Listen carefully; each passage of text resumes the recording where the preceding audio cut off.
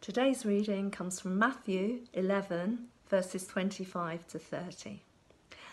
At that time, Jesus said, "I praise you, Father, Lord of heaven and earth, because you have hidden these things from the wise and learned and revealed them to little children. Yes, Father, for this is what you were pleased to do. All things have been committed to me by my Father. No one knows the Son except the Father, and no one knows the Father except the Son and those to whom the Son chooses to reveal him. Come to me, all you who are weary and burdened, and I will give you rest. Take my yoke upon you and learn from me, for I am gentle and humble in heart, and you will find rest for your souls. For my yoke is easy and my burden is light." Well, good morning, everyone. It is great to be able to look at this passage from the Bible together this morning. Thank you, lovely Jilly. I don't know if you're here, for your reading. And so, as Ian said this morning, we're going to be looking at what it means to rest like Jesus. A week last Thursday, on the 9th of May, I was sitting in my lounge with my laptop and going through the calendar for the coming week. It had been a busy week that week, and the week ahead, as in the week we've just had, was looking to be just as full on. And I had a deadline for my college course, and I'd set aside some days to work on it, but there were also lots of other things coming up across the week that were going to need my attention. Is that too much? I was feeling a little bit overwhelmed, but I began to plot my diary for the week ahead anyway, and I clicked through each day, listing all the things I needed to do, and I got to Sunday, today, and at a glance, it looked great. Just church 10, church 4, and they were the only things in there. And then I spotted the all-day event, Father's Day. Oh, right, okay, Father's Day, clock that. And then I saw next to the entry for church at 10, little dash and a word, preach, next to it. So I was like, right, okay. And then I saw it nestled in some brackets. Matthew 11, 25 to 30, rest like Jesus. And do you know what I did? I spontaneously laughed out loud for at least 30 seconds. I don't know why I signed up for this week's preaching slots. Because I'm not qualified to talk on this topic in any way. And not only do I not know how to rest like Jesus, I don't know how to rest like a normal person. So this morning, James said to me, "Oh, Mummy, what are you talking on?" And I said, "Rest." And a voice came from the bedroom, and it was my husband who went, "Rest!" And I thought, God, what a funny joker you are. And I wonder what I'm supposed to learn here in this discovery. So before I tell you what I've learned, let's pray. Lord Jesus, would you reveal this passage to us this morning and speak to our lives? Help us to learn what it means to rest like you, to rest with you, and to rest in your love and by your Spirit. In Jesus' name, amen. Okay, so at first glance, this passage seems, to me at least, a little bit disjointed.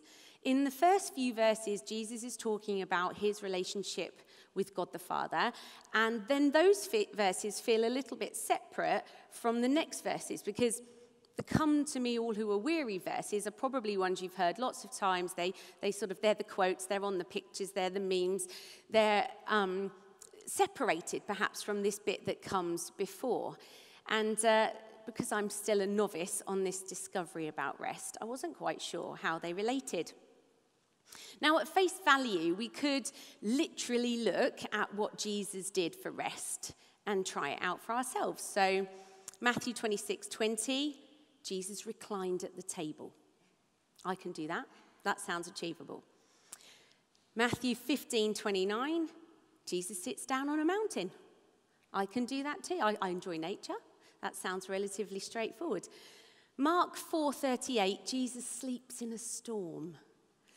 Maybe not as comfortable, but on this basis, resting like Jesus seems reasonable.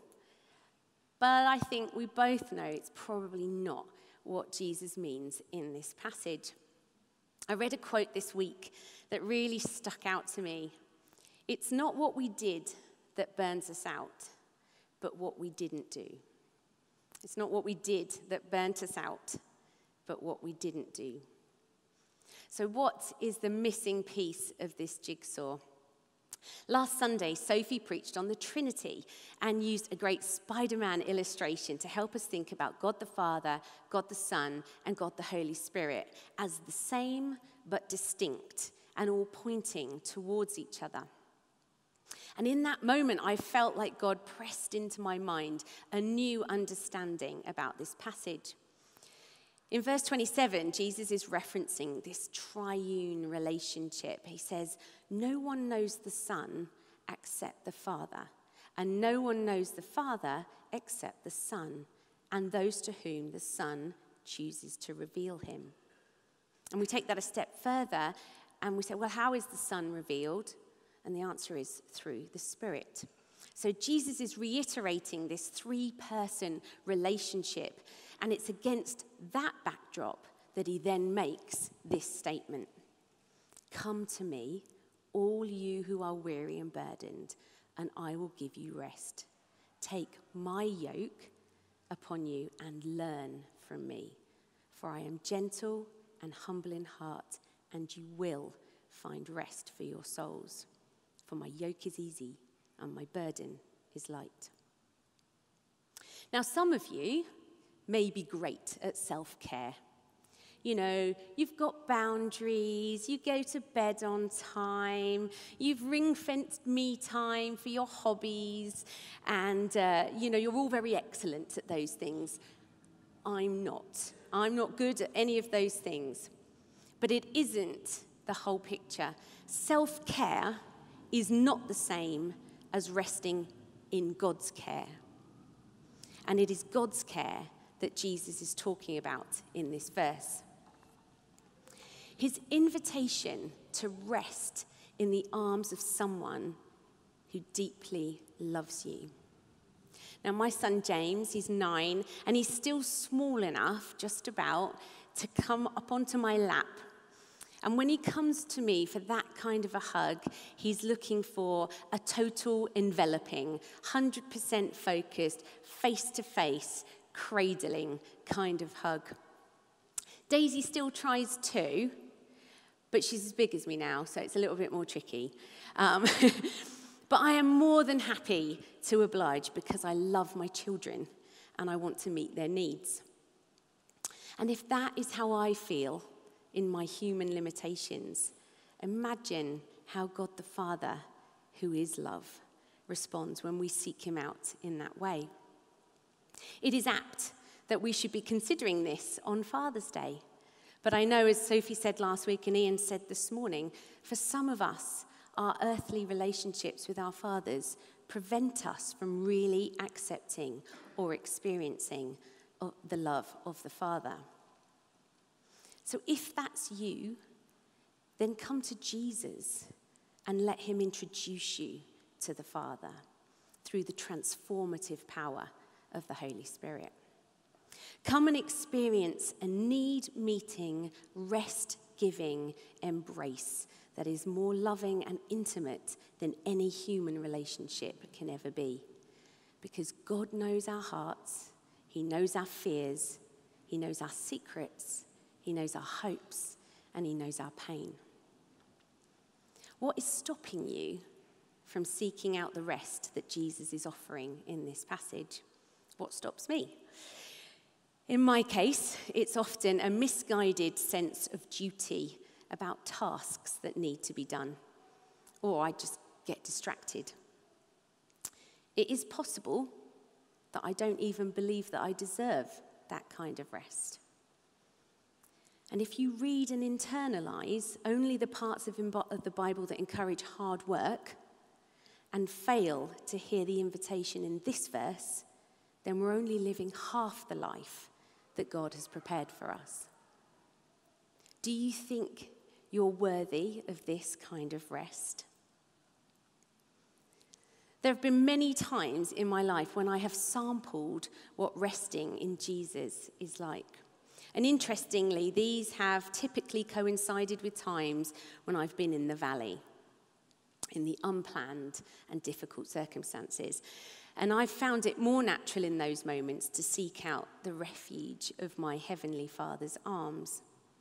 Perhaps it's the same for you, or perhaps it's the opposite.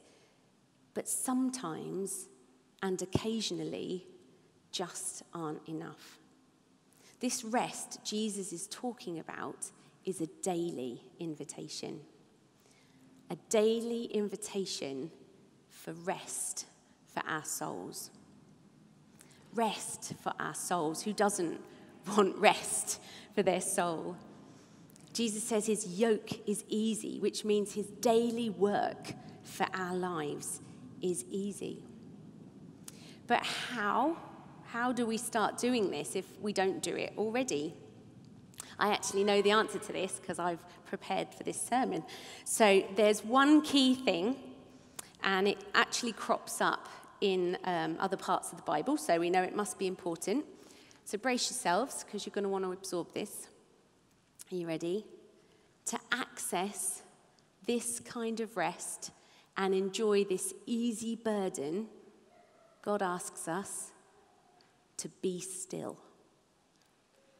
That means actually still, silent, intentional. Psalms 46, verse 10, be still and know that I am God. Exodus 14:14, the Lord will fight for you. You need only to be still. We sing it, don't we? Be still, for the presence of the Lord, the Holy One, is here. If you follow the Lectio 365 app, you'll know that each prayer session starts with these words.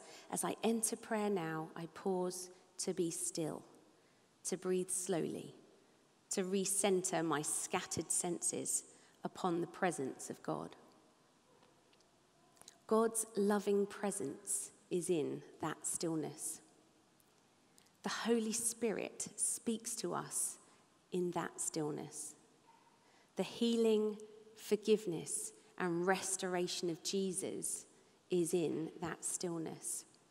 And I'm prepared to go out on a limb here and say that there isn't a single person in this room who wouldn't benefit from spending more time in God's presence. So my practical application from today's sermon is only this: learn how to be still in your life. And it will require some practice, some discipline.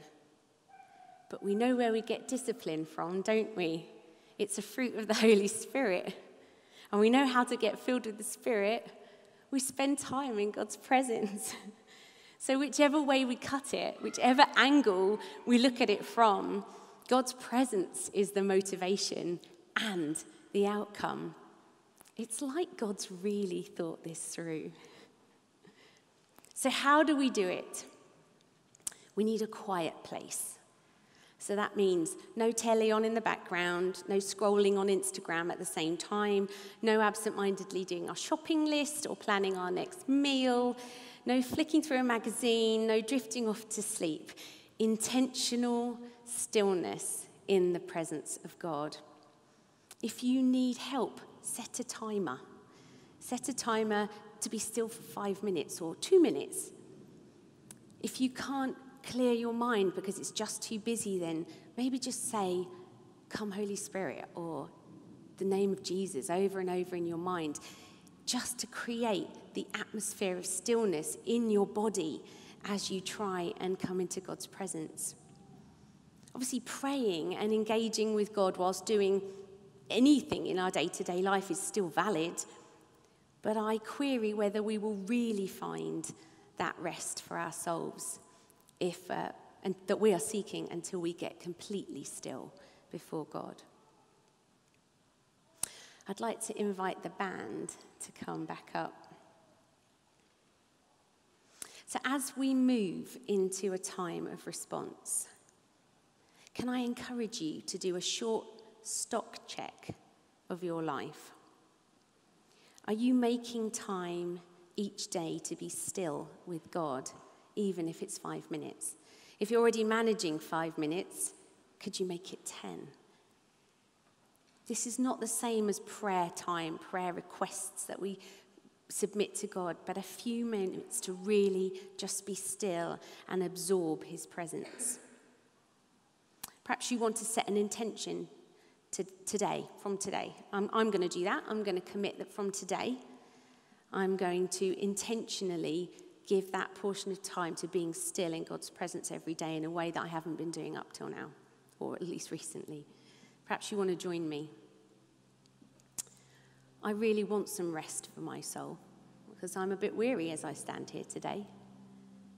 So let me encourage you, if you feel particularly weary today and you want to know God's rest, or it's something like for me that you struggle with, then we'd love to pray for you.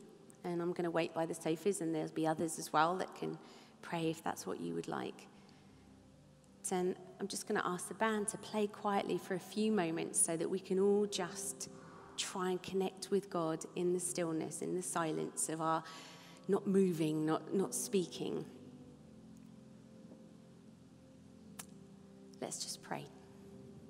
Lord Jesus, we long for your presence. We long for rest for our souls. We long for our burdens to be light. Would you help each one of us to discover how we can make your presence a priority in our lives every day? In Jesus' name.